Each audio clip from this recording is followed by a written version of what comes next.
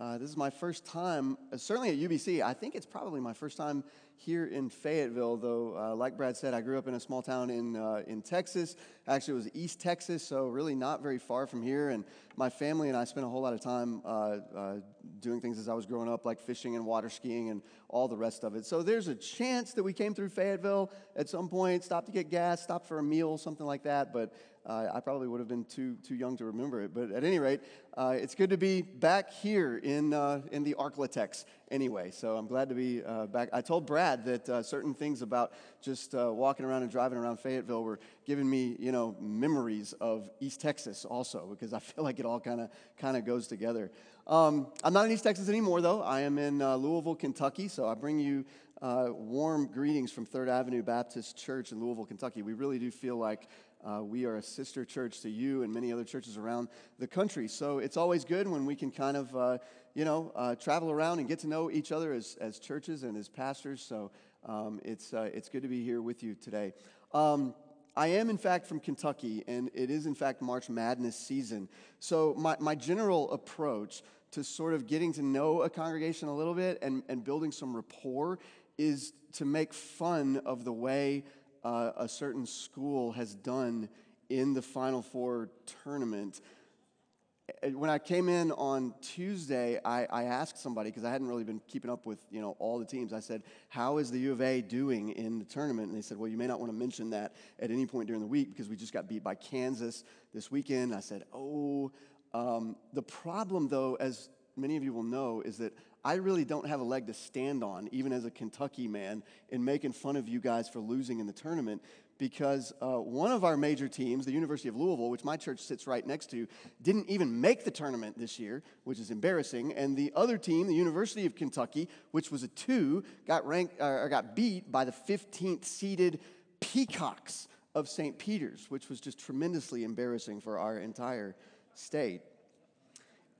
If you keep up with basketball, you'd have to keep up with it pretty deeply, I think, but if you're a deep basketball fan, you know that the University of Louisville has had a rough go of it the last few years, and we had a particularly rough go of it this year because our sort of ringer coach that we hired from Gonzaga a couple of years ago, who was supposed to take us back to the championship. We've not been there since 2013. We won it in 2013, but then the NCAA stripped it from us for a lot of reasons that we're not going to talk about. It's been a rough few years.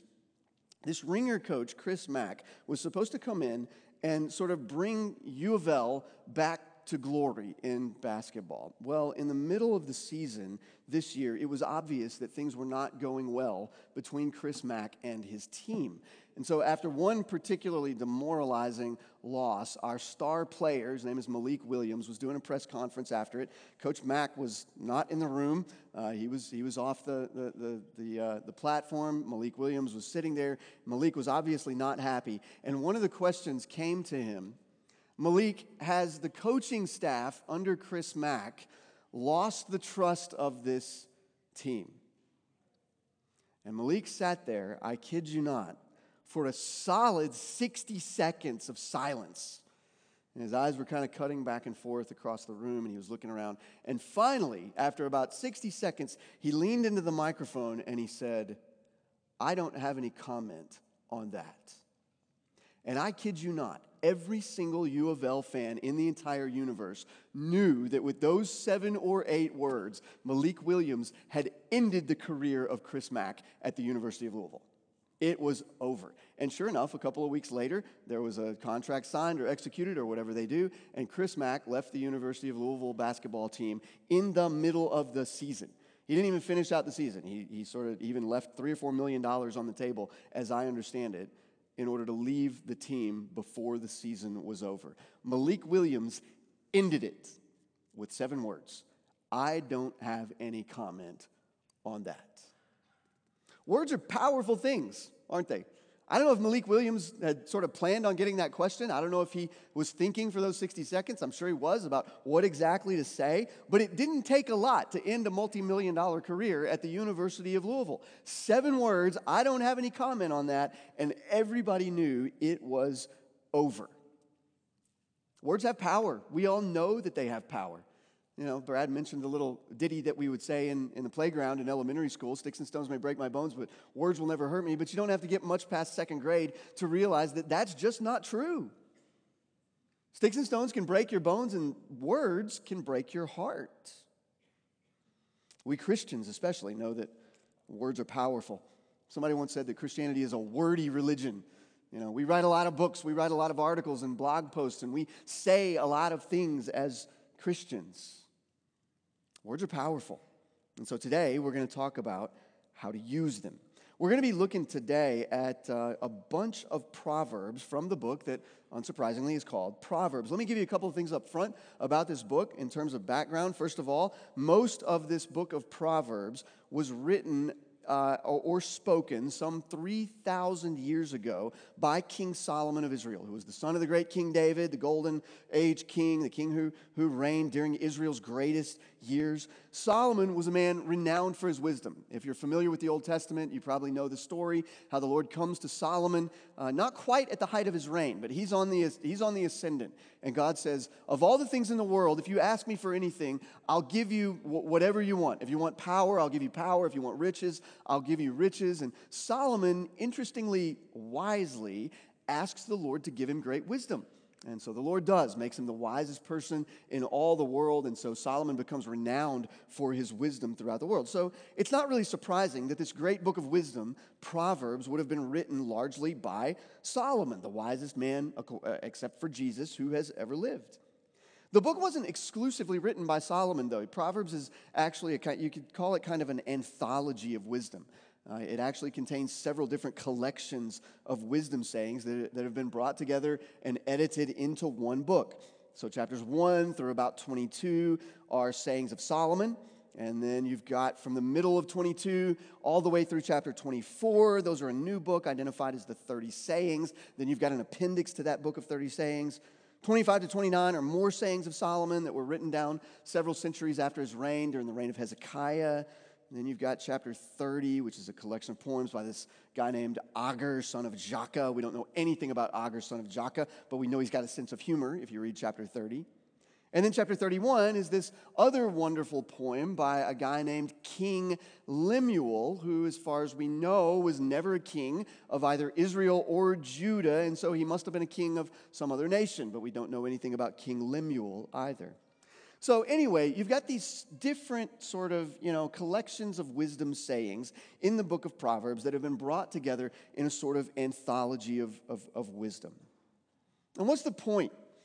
I mean, why did God in his wisdom, in his providence, in his inspiration, decide to pull together this book of wisdom? Well, along with Job and Psalms and Ecclesiastes and Song of Solomon, Proverbs those 5 books make up a category of Old Testament literature that we call the wisdom literature in the Old Testament. Now, it's always a little bit difficult to define exactly what we mean by wisdom literature, because it's not as if, all the wisdom in the Bible is contained in these 5 books and you don't get wisdom, for example, in Matthew, Mark, Luke, or John. There is, in fact, wisdom in those books.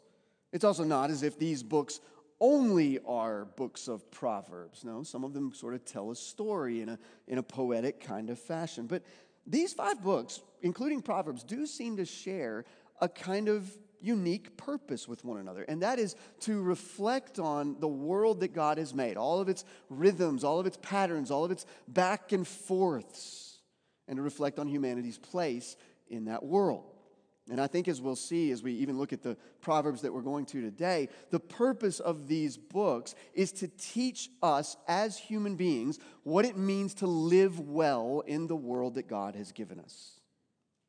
Usually, we think of Proverbs in these kind of little, aphoristic couplet statements that seem to be, they seem kind of like they belong on a coffee mug or on the, inside a fortune cookie at a Chinese restaurant. And a lot of what we're going to be looking at today, in fact, most of what we're going to be looking at today in Proverbs is that kind of thing. It's just, a little saying and then another little saying. Sometimes they're in contrast with one another. Sometimes they're kind of saying the same thing. But they're trying to sort of shoot like an arrow into your heart a little bit of wisdom, a little bit of the way that the world works. But those little aphoristic couplets are not how the book starts. It's got first, before you get to these, all of these little couplets, in the first 9 chapters, Solomon is actually making this sustained, organized argument. And the argument that he's making is essentially a plea to his son, whichever son or sons that he was writing to. It's a plea to his son to choose the way of wisdom in the world and not the way of foolishness. You can study those 9 chapters. And what's going to surprise you, though, about those 9 chapters is that ultimately, it turns out that according to Solomon, wisdom is not just a way of living. It's not just a way of doing things in the world. Wisdom, according to Solomon, turns out not to be a thing at all. Wisdom is a person. Wisdom is God. Wisdom is Yahweh, the Lord of Israel. And as the New Testament finally shows us, wisdom is ultimately the eternal Son of God made flesh.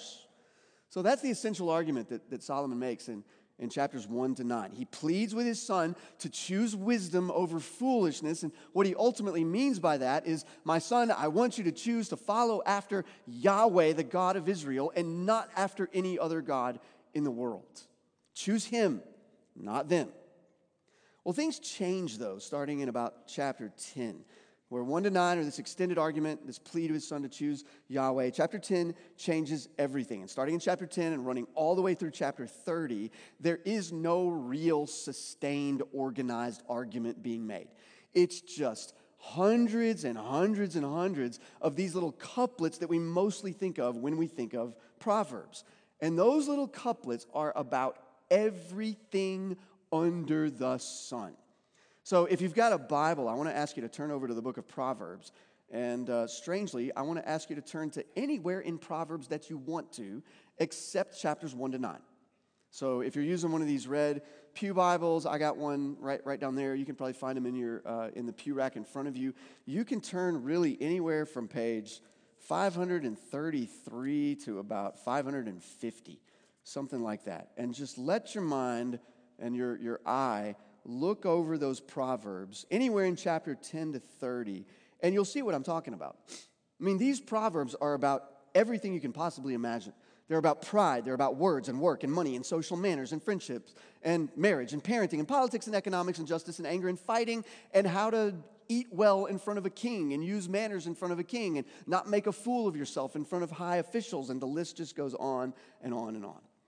And the thing about it, the thing that's bewildering to people like me who want to stand up here and try to, tell you what the Bible says and then offer it to you kind of on a plate in a meal that you can understand and eat, so to speak. The thing about it is that there's absolutely no structure or organization to these 21 chapters at all, at least as far as we've been able to see over the past 3,000 years. I mean, you've obviously got little clusters of Proverbs here and there that show up that'll be about the same thing. But there's nothing about these 21 chapters that gives it any sort of overarching, underlying organization. I mean, we've tried through all the centuries. There have been 30 centuries since the thing was pulled together, give or take. We've tried to find different kinds of ways to see a structure to it, but none of them work. You can try to break it into sections. That doesn't seem to work. You can try to identify key words. That doesn't work. You can try to, see patterns in it. Like, well, maybe the pattern is something like, words, work, manners, parenting. Words, work, manners, parenting. It gets a lot more complicated than that.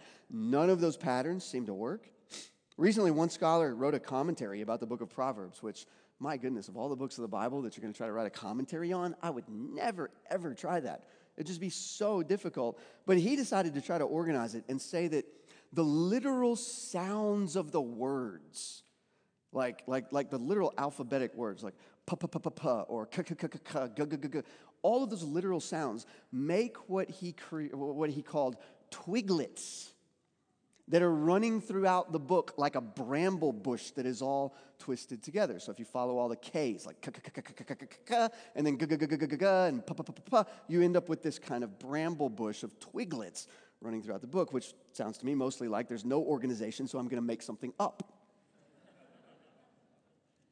Bottom line, there's no structure or organization to it. So really, reading through Proverbs is really like walking out onto a rocky beach that's just got all, my wife's family is from the coast of Maine. Her mom's got a house on the coast of Maine.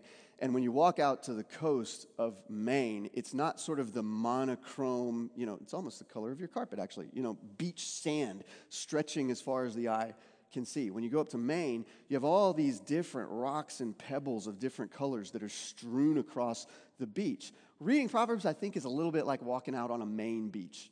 Because what you see are these little pebbles that are scattered all over the book, all over the beach. And I wonder if that randomness of the Proverbs is actually deliberate. Like the reason Solomon wrote it the way he did, not organizing all the parenting Proverbs together, not organizing all the ones about words, not organizing all the ones about marriage. I wonder if the reason he did that was not deliberate, precisely because life does not come at us in neat little categories. It comes to us strewn everywhere with no organization. And one minute you're thinking about parenting, and the next you're thinking about marriage, and the next you're thinking about work, and then you're thinking about your words. And the trick of wisdom is to learn how to engage all of those things as they come to you, and to do it well. So I wonder if Proverbs is trying to teach us, look, part of wisdom is understanding that life doesn't come in neat little categories, but really wisdom is about dealing well with the randomness that life tends to throw at us. Well, anyway, today we're not actually going to be taking Proverbs in all of its randomness. What we're going to be doing is pulling together a bunch of Proverbs that talk about one particular topic, and that is our words. Proverbs has a lot to say, it turns out, about what we say.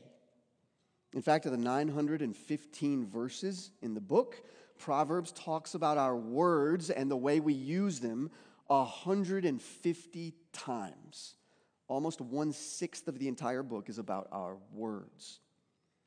So clearly, what we say, and to whom we say it, and how we say it, is something that Proverbs, and therefore God, is acutely interested in. Like other topics, of course, what it says about our words is scattered around in these little, Proverbs scattered throughout the book. But there are a few places where there are a number of Proverbs about words, and they're kind of clustered together. So I want to give you a feel of the book. So let's read some of those little clusters. Turn with me in your Bible to chapter 10, verse 18. We're just going to read a couple of these little clusters, and then we'll look at a lot more of them, actually. But I want to give you a feel. Proverbs chapter 10, verse 18. Here's what Solomon writes. The one who conceals hatred has lying lips, and whoever utters slander is a fool. When words are many, transgression is not lacking, but whoever restrains his lips is prudent. The tongue of the righteous is choice silver. The heart of the wicked is of little worth. Flip over more toward the end to chapter 25. There's another cluster of these Proverbs about words. Chapter 25, verse 11.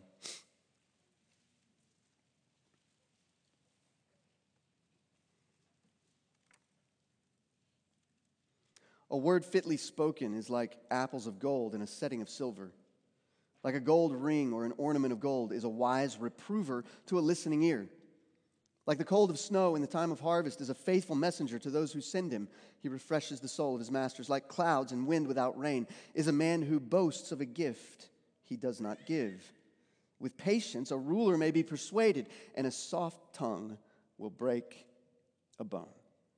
So you can see these little clusters of Proverbs where words are talked about, and throughout the book you'll find more of those, and you'll find even more of single little Proverbs about words. We're going to talk about a lot of them. We're going to unpack these little clusters and a lot more.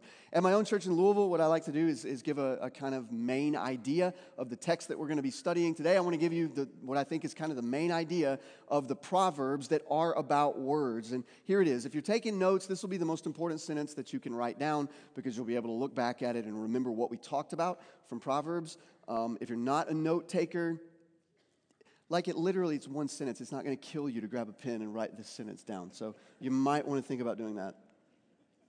Main idea of all these Proverbs that we're going to look at about words today: God has made your words both powerful and reflective, so use them well. God has made your words both powerful and reflective. Use them well. So we're going to explore what Proverbs has to say about all that in 3 points. Point number 1, the nature and importance of words. Number 2, a how-to guide to being a fool with your words. I'm going to tell you how that works. If you're just dead set on being a fool with your words, I've got 4 foolproof ways for you to be an absolute fool with your words, so you will be appreciative of that. Number 3, how to be wise with your words. Those 3 points. The nature and importance of words, how to be a fool with your words, and third, how to be wise with your words. Just one note. I think for the most part, you're going to be super helped today by having a Bible open in front of you and kind of turning back and forth to at least some of the places that we're going to go to. So there are going to be times, and I'm literally going to fire at you today, I think somewhere between 50 and 60 different proverbs.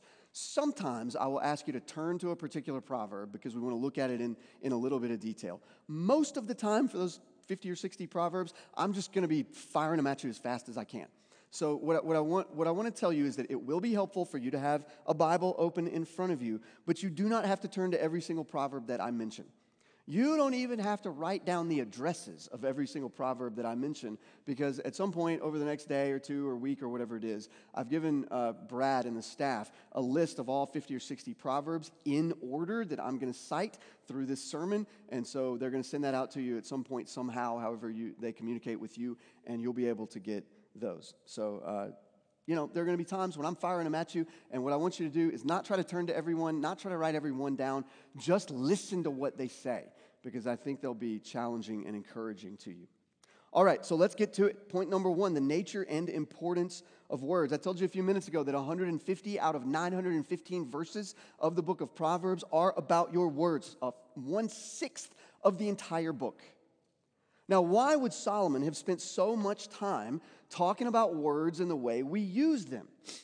Well, the answer is that in an almost unique way among everything human beings do for and to each other, words are powerful and revealing.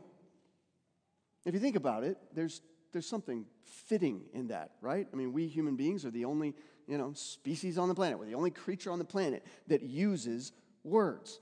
Why would that be? Well, if the Bible makes anything clear, it is that the Word of God, the Creator, is uniquely powerful and unstoppably effective. When God speaks, things happen. His Word is powerful. So it was by His Word that God created the universe. You've noticed that, right, in the book of Genesis?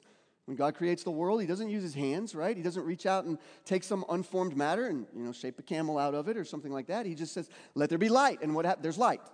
Let there be dry land, let there be water, let there be fish of the sea, birds of the air, creatures on the ground, and all that stuff just happens according to His Word. It's by His Word that God gives Adam life. It's by His Word that He calls Israel to be His people. Ezekiel learns in the Valley of the Dead Bones that it's by God's Word that dead things are brought to life. It's by His Word that Jesus calls Lazarus out of the tomb and back to life. You remember what Jesus says when he's standing there, right? He weeps before the tomb of his friend because his friend has been dead for 4 days, and then he prays, and then he cries out to the tomb, Lazarus, come forth. And when he does, the dead man comes out. God's word is powerful. Some people have said that if Jesus hadn't specified Lazarus, everybody in the tombs would have come out of the cemetery.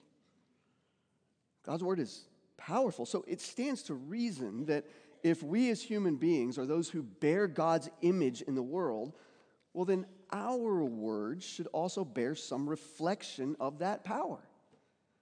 Now, don't get carried away with that, right? You are not like God in the sense that you can create what theologians call ex nihilo. It's a Latin phrase that means out of nothing, right? Ex, out of, nihil, or not like nihilism, right? Out of, nihilo, nothing, out of nothing. You can't do that. If you're going to create, you have to create out of something, right? You can do art, but you always take, the tools of the art and the material of the art, and you put it together into something, and it becomes beautiful. But neither you nor I can create ex nihilo. I cannot stare at the stage right here and say, let there be a bunny, and a bunny appears. You can't do that either, and neither can I. We can't create an ex nihilo. But there is power in our words. There's power in some real way to shape and change what is, to create and to destroy, to build up and tear down. And the book of Proverbs recognizes that power inherent in our words. So if you look at Proverbs 11:11, for example, It talks about the power of words. By the blessing of the upright, that's words, right? The blessing. By the blessing of the upright, a city is exalted. But by the mouth of the wicked, that same city is overthrown. It changes reality. 18:21 is even more to the point. Death and life are in the power of the tongue. Now, that's not a uniquely Christian thought. That's not even a uniquely biblical thought, that words have power. All you got to do is go, to your computer or your phone and go to Google and type in something like, quotes about the power of words. And you'll come up with just thousands of things that people have said about the power of words. That's because people are recognizing that even though our words can't create a world out of nothing, our words do create realities. One of my favorite things to do, it turns out, as a pastor, is officiate weddings.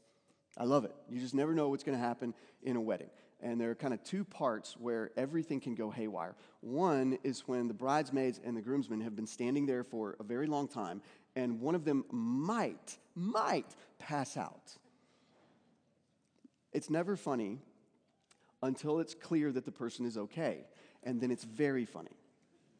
The other place that can go haywire in a wedding is the flower girl and the ring bearer, right? Because they're usually little kids, and they have to do this thing all alone. And you just never know if the little ring bearer is going to see one of his buddies over here and take off across the aisle to go see his buddy, or whether he's just going to break down crying, or whatever's going to happen. You just never know. My favorite part of the wedding, though, is when, it would normally be in the center here, but we'll just do it like this. When everything has happened, there have been the promises and the vows and the giving away of the bride. And the bride and groom, usually during a song, will step up here onto the platform with me. And they're standing, face to face right here. We go through the vows, we go through the rings, we do the whole thing. And then there's this moment where I get to say, in the sight of God and in the presence of this company, I pronounce that you are man and wife. It's a powerful moment, and it has nothing to do with anything except words. Like, prior to me finishing that sentence, before that period at the end of wife, these two people are not married. They are separate individual human beings. But when I say that sentence, in the sight of God and in the presence of this company, I declare that you are man and wife. Bam! Reality has changed for them forever.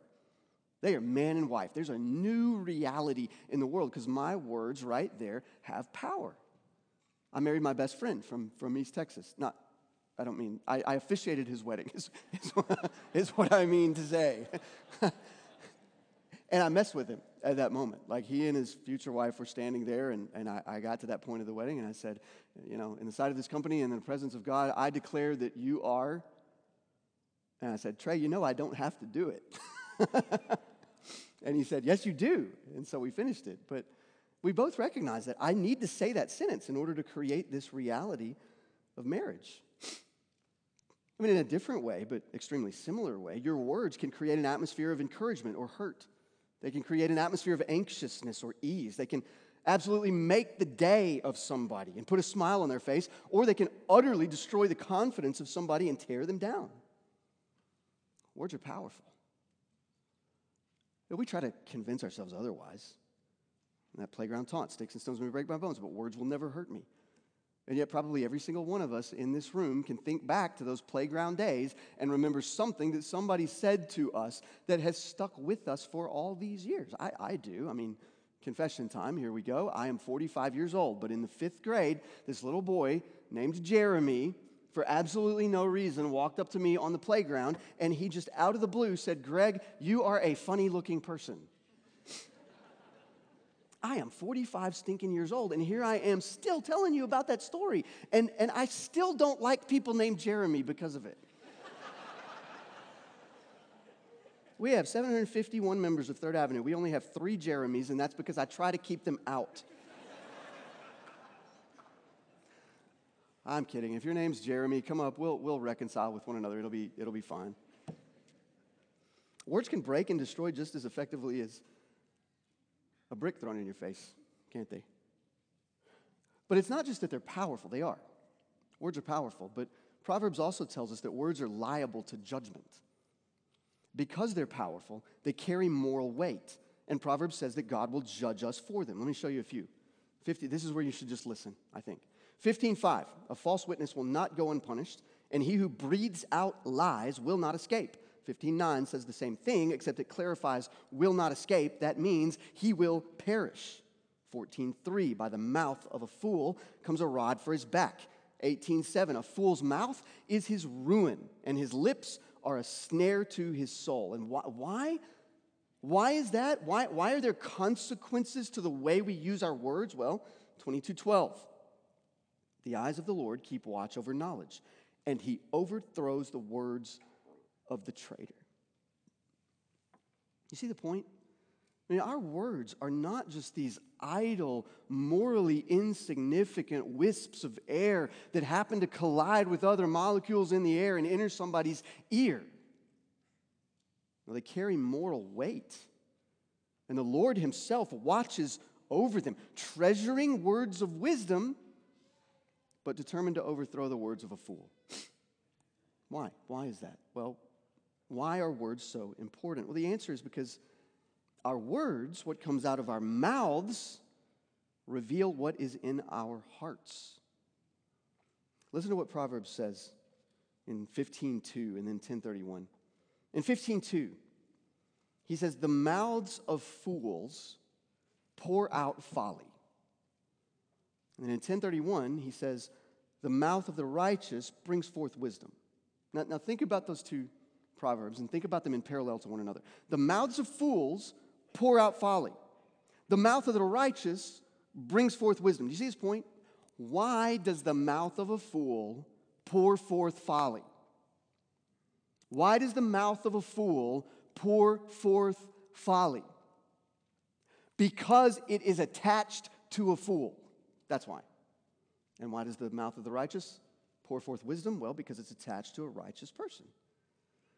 It's exactly the point Jesus was making in the scripture reading from earlier this morning. Out of the abundance of the heart, the mouth speaks. The good person out of his good treasure brings forth good, and the evil person out of his evil treasure brings forth evil. Simple enough lesson, and yet profound. What comes out of your mouth, the words that you speak, how you use them, are a reflection of who you are, right down in the depths of your heart. So, friend, what do your words say about you? What do they reflect about what's in your heart? Do your words reflect a heart that's bitter? Or a heart that's sarcastic? Or a heart that's angry? Or a heart that's full of joy? Or a heart that's encouraging to others? It's an important question. It's a revealing question. Proverbs tells us that our words are not idle. They matter. They're powerful. God cares about them, and they're liable to judgment by him because they reflect who we are down in our hearts. So what if you don't like what you're discovering about yourself right there? What if you don't like it? You're like, oh my gosh, my words are always so bitter to my coworkers. I am such a cynic. Everything that comes out of my mouth is cynicism. Everything that comes out of my mouth has an edge on it. I don't really ever encourage anybody. In fact, I expect everybody to understand that when I insult them, that's my way of encouraging them. What if you just don't like what this is revealing about you? What do you do with that? I mean, do you just change your words? Do you just stop being so bitter, so gossipy, stop being so cutting in your words? I mean, is that all this is right here? Is a motivational speech telling you to use your words better? Well, no, not at all. I mean, that's not the logic of Jesus.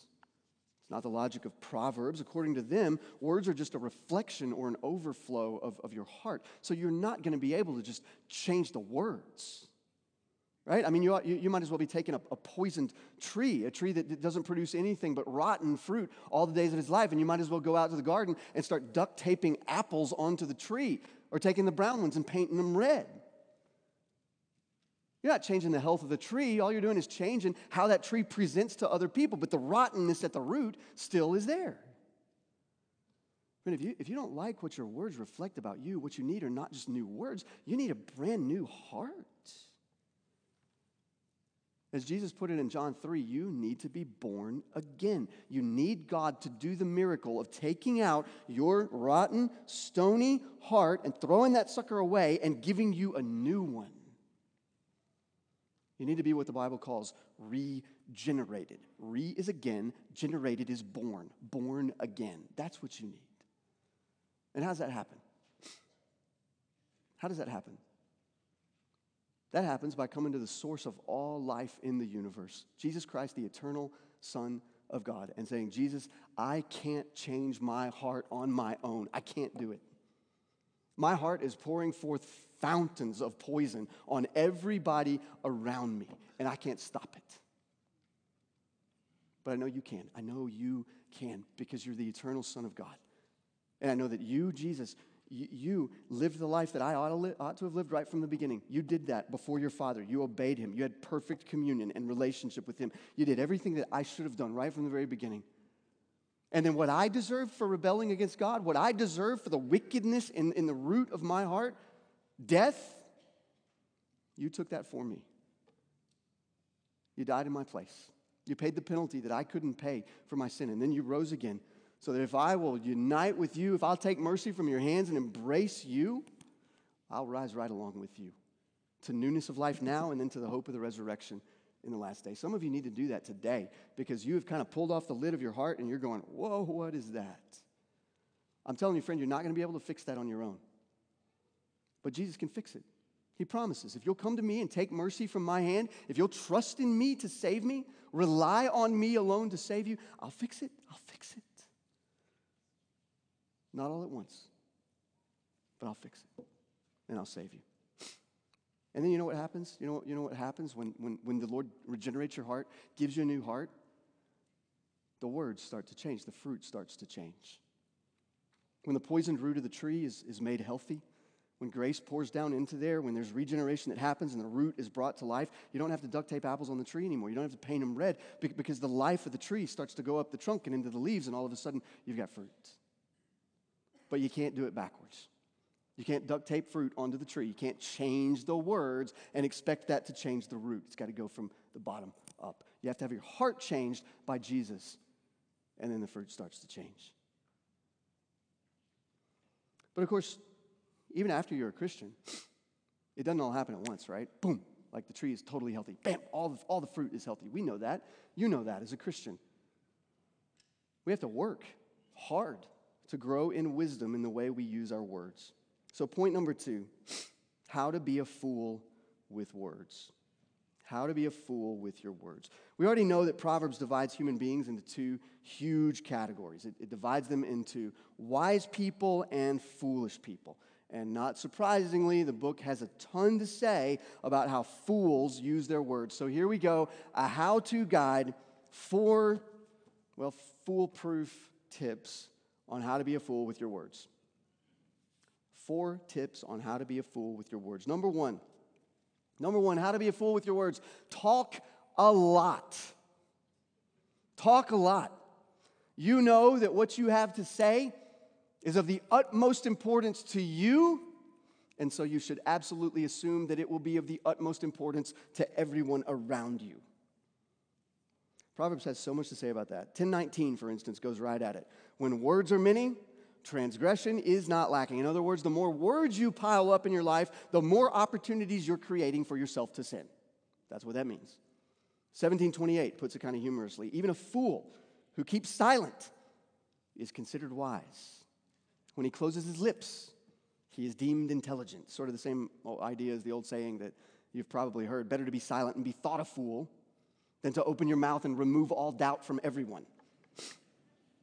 And bottom line, 13:3, whoever guards his mouth preserves his life. He who opens wide his lips comes to ruin. But Proverbs also says, look, it's not just the number of words that gets you in trouble. You can pile them up. That gives you more opportunity to sin. It's also the speed with which we spit them out. And I don't mean talking fast. People make fun of me a lot of times for talking fast. And I try not to do that, but I can't help it. But that's not even what this is talking about. It's talking about the light speed with which words move from our heads, the 6 inches down to our tongues, and pop out. For most of us, it moves too fast. 29:20. Do you see a man who is hasty in his words? There is more hope for a fool than for him. 29:11. A fool gives full vent to his spirit, but a wise man quietly holds it back. There are so many lessons to keep in mind here that Proverbs is teaching us. One of the marks of wisdom is actually to not say everything that might come into your mind.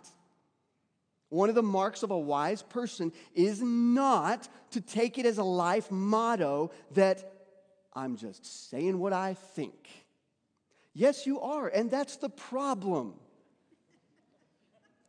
Sometimes saying what you think doesn't make you honest. It doesn't make you a straight shooter. It just makes you a fool, which is a hugely important thing to remember in a world of social media. Do you know all the social media things, Facebook, Instagram, Twitter, every single one of them is basically designed by Satan to get you to violate every single one of these proverbs, to get you to say too much, to give full vent to your spirit, and to do it as hastily as possible. One thing I tell my congregation about social media is look, most of you, when you pop off that Facebook post or that Twitter, hashtag I'm mad. Most of you, the reason that you do that is because you think that somehow, in some way, your little tweet or Facebook post is like going to move the national needle on these issues. Right? That's what you're thinking. My post might go viral this time, and I'll move the needle, and that will affect the presidential election in a country of 350 million people. It could happen. That's what we're all thinking, right? But just like get off the drug, man. Like, do you honestly think that even if your post went viral to, let's say, 150,000 people, which would be huge, do you really think it's going to move the national needle? I promise you it's not. Guess what needle it could move, though? It could move the needle in a bad way in your church of 650 people. Brothers and sisters, be careful about what you say, even behind the computer screen. If you took all these proverbs to heart, how would your social media habits change? It's worth thinking about. Here's number 2, how to be a fool with your words. Tell lies. If you want to be a fool with your words, tell lies. Sometimes it's necessary to do that in order to get the best outcome, and besides, it doesn't really hurt anybody. Well, here's what Proverbs says. Lying lips are an abomination to the Lord. That's 12:22. Which is not a huge surprise. One of the 10 Commandments is literally, you shall not bear false witness against your neighbor. But Proverbs goes even deeper and considers why lying is so evil. So here's what it says in 25:18. A man who bears false witness against his neighbor is like a war club or a sword or a sharp arrow. I mean, you see the point, right? Saying false things about another person in one way or another harms them. It harms their reputation. It takes something from them that shouldn't be taken. But even worse, did you know Proverbs says that lying about someone arises out of a heart of hatred for that person? 26:28. A lying tongue hates its victims.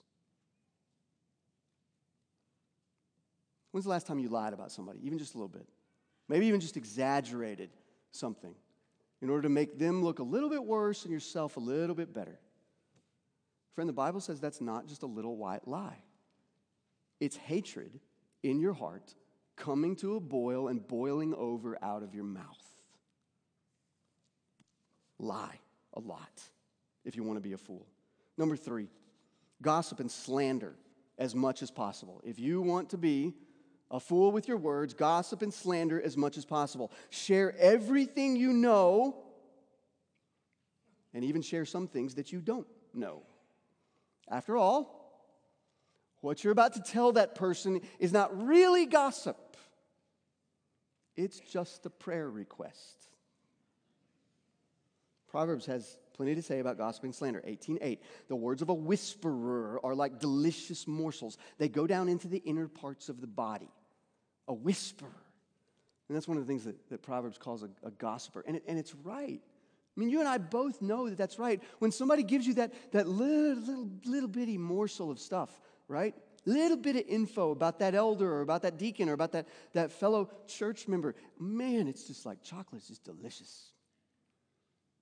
right? And then you get to like regurgitate it to others like a mommy feeding her little birds, and it's delicious. That little piece of info. Yeah, it's gross. It's supposed to be gross. Gossip is gross.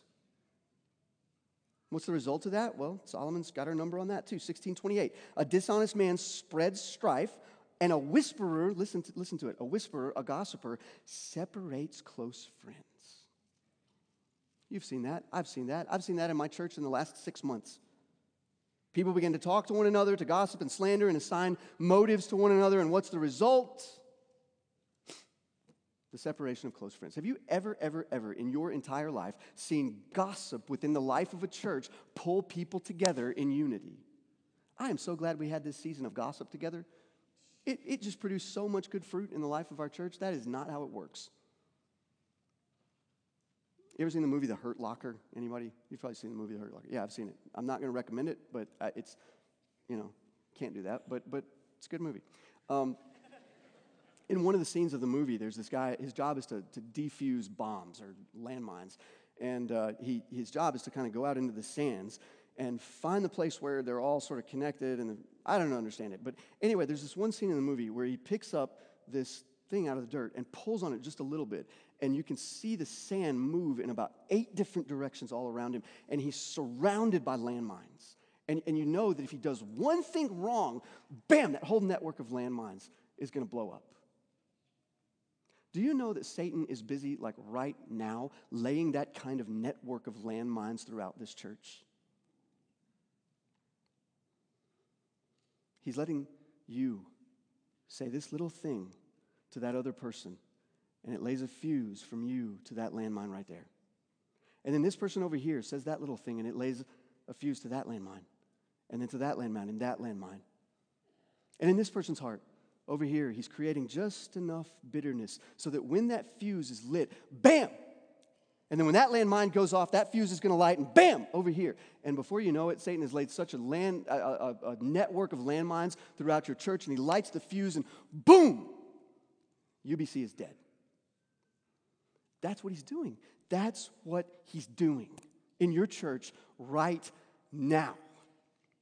And you're either going to join him in that work of laying fuses and laying landmines or letting your heart become bitter and become a landmine against somebody else. Or do you know what you're going to be doing? You're going to be somebody that when the fuse of gossip comes to you and is about to pass through you to somebody else, you say, not me. That fuse stops right there. You're going to be going around snipping those fuses, making peace. Solomon talks about this too. Look at 26:20. For lack of wood, the fire goes out. And where there is no whisperer, quarreling ceases. And gossip burns through a church like fire. That's what it does. The only way to stop it, I mean, you've seen a fire burning, you've seen fields where they'll burn out a fire break in the field so that the fire will burn right up to where they want it to burn, and then it'll stop because there's nothing left to burn. Well, Solomon's saying that you, if you're a whisperer, if you're a gossip, you're just one more log on the fire. You're just burning and catching other people on fire, and on it goes. But if you decide as a Christian, I'm not going to be another log on the fire. When the fire comes to me, it's going out. That's the way of wisdom. If you want to be a fool with your words, gossip and slander as much as possible. Number 4, be angry and speak anger in your words. If you want to be a fool with your words, be angry and speak anger with your words. You deserve, as a human being, to vent. And the people who made you angry, well, they deserve everything they're going to get. Proverbs says, no, that's not the case. A man without self-control is like a city broken into and left without walls. A man of quick temper acts foolishly.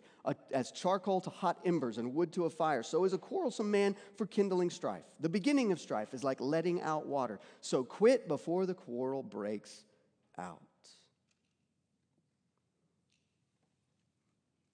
Anger destroys friendships. It's like a dam that's breaking. It'll flood a church. Here's the big point number 3, how to be wise with words. It won't take very long because it's kind of just the opposite of what we've just been talking about. How to be wise with your words. Number 1, exercise self-control. Exercise self-control. Don't speak too much or too quickly. 21:23, whoever keeps his mouth and his tongue keeps himself out of trouble. 18:2, a fool takes no pleasure in understanding, but only in expressing his opinion. 18:13, the heart of the righteous ponders how to answer, but the mouth of the wicked just pours out evil things. I mean, ultimately, all that goes back to what we talked about in the very beginning. Proverbs understands that words are powerful, and they change reality for good or ill, and therefore it cautions us to treat words with respect, not just to throw them around. I mean, you ever talk to your friends and you kind of take a humorous pride, and I got no filter, y'all. I got no filter between head and mouth. There's nothing in between here. I tell you what I've got, whatever comes to mind. I'm real like that. I'm authentic like that. Well, you may be real. I'm sure that you are being real, but being real is not always being right or wise. Part of being a mature Christian is to learn to exercise self-control with your words, to speak neither too much nor too quickly. Here's number 2, how to be wise with your words. Don't use your words to create fights. Use them to make peace. Don't use your words to create fights. Use them to make peace. 14:19, whoever is slow to anger has great understanding, but he who has a hasty temper exalts folly. 15:18, a hot-tempered man stirs up strife, but he who is slow to anger quiets contention. 26:17, whoever meddles in a quarrel not his own is like one who takes a passing dog by the ears. There are others I could give you, but the point is there's some people in churches and in the world and everywhere else who just constantly seem to be on a hair trigger, just waiting to be provoked, waiting to be offended. And the slightest provocation, even things that sometimes aren't provocations at all, just send them into a defensive explosion. I mean, I suppose that's a strategy for getting one's way, for protecting one's prerogatives. But friend, if that's your tendency, you got to listen to what Proverbs is saying. It's just saying, take a beat, right? Think about it. Count to 10. Count to 3 if that's all you got. Make sure that what you're taking as an immediate provocation to you is actually not that at all. The best way to move forward, even the best way to persuade people to see it your way, is with gentleness, with a soft answer, according to Proverbs, not a machine gun volley of return fire. Determine that here at UBC, in your workplace, in your family, you're going to use your words to be a peacemaker and not a fire setter. Number 3, use your words to build others up, not to tear them down. 27:9, oil and perfume make the heart glad, and the sweetness of a friend comes from his earnest counsel. It's not talking about literal oil and perfume, and you can tell that from the second half of that proverb. Oil and perfume make the heart glad. The sweetness of a friend comes from his earnest counsel, his words. 12:25, anxiety in a man's heart weighs him down, but a good word makes him glad. 31, 8 and 9. Open your mouth for the mute, for the rights of all who are destitute. Open your mouth, judge righteously. Defend the rights of the poor and the needy. Friend, how do you use your words? That's what we've been talking about all morning. How do you use your words? If you could look back on your life and see what you've left in your wake through your words, is it wounded people or is it encouraged people? Is it just a swath of brokenness and destruction that you've left with your words, or is it people who are built up? When I was a kid, I used to fantasize that I had these wizard powers. We didn't even have like Harry Potter, but I just used to think like I got wizard powers, and so I would take like, lasers out of my eyes or whatever and make things blow up in the distance. I used to think that just with these wizard powers I could change reality. Wave my hand, point a finger, change or create reality. Well, I think what Proverbs is kind of showing us with these words of wisdom is that we kind of do have those powers to change reality. They don't shoot out our eyes. They're not lasers or electric bolts that we can shoot out of our fingers, but that power comes in our in our words, out of our mouths. We can create strife, or we can create peace. We can bind up hearts, or we can wound them. We can save somebody's life, or we can destroy it. We can make things explode, or we can calm storms, all with our words. Friends, that's an incredible amount of power that God has given us. So let's commit as individuals and you as a church to using that power well and carefully and wisely. Let's pray.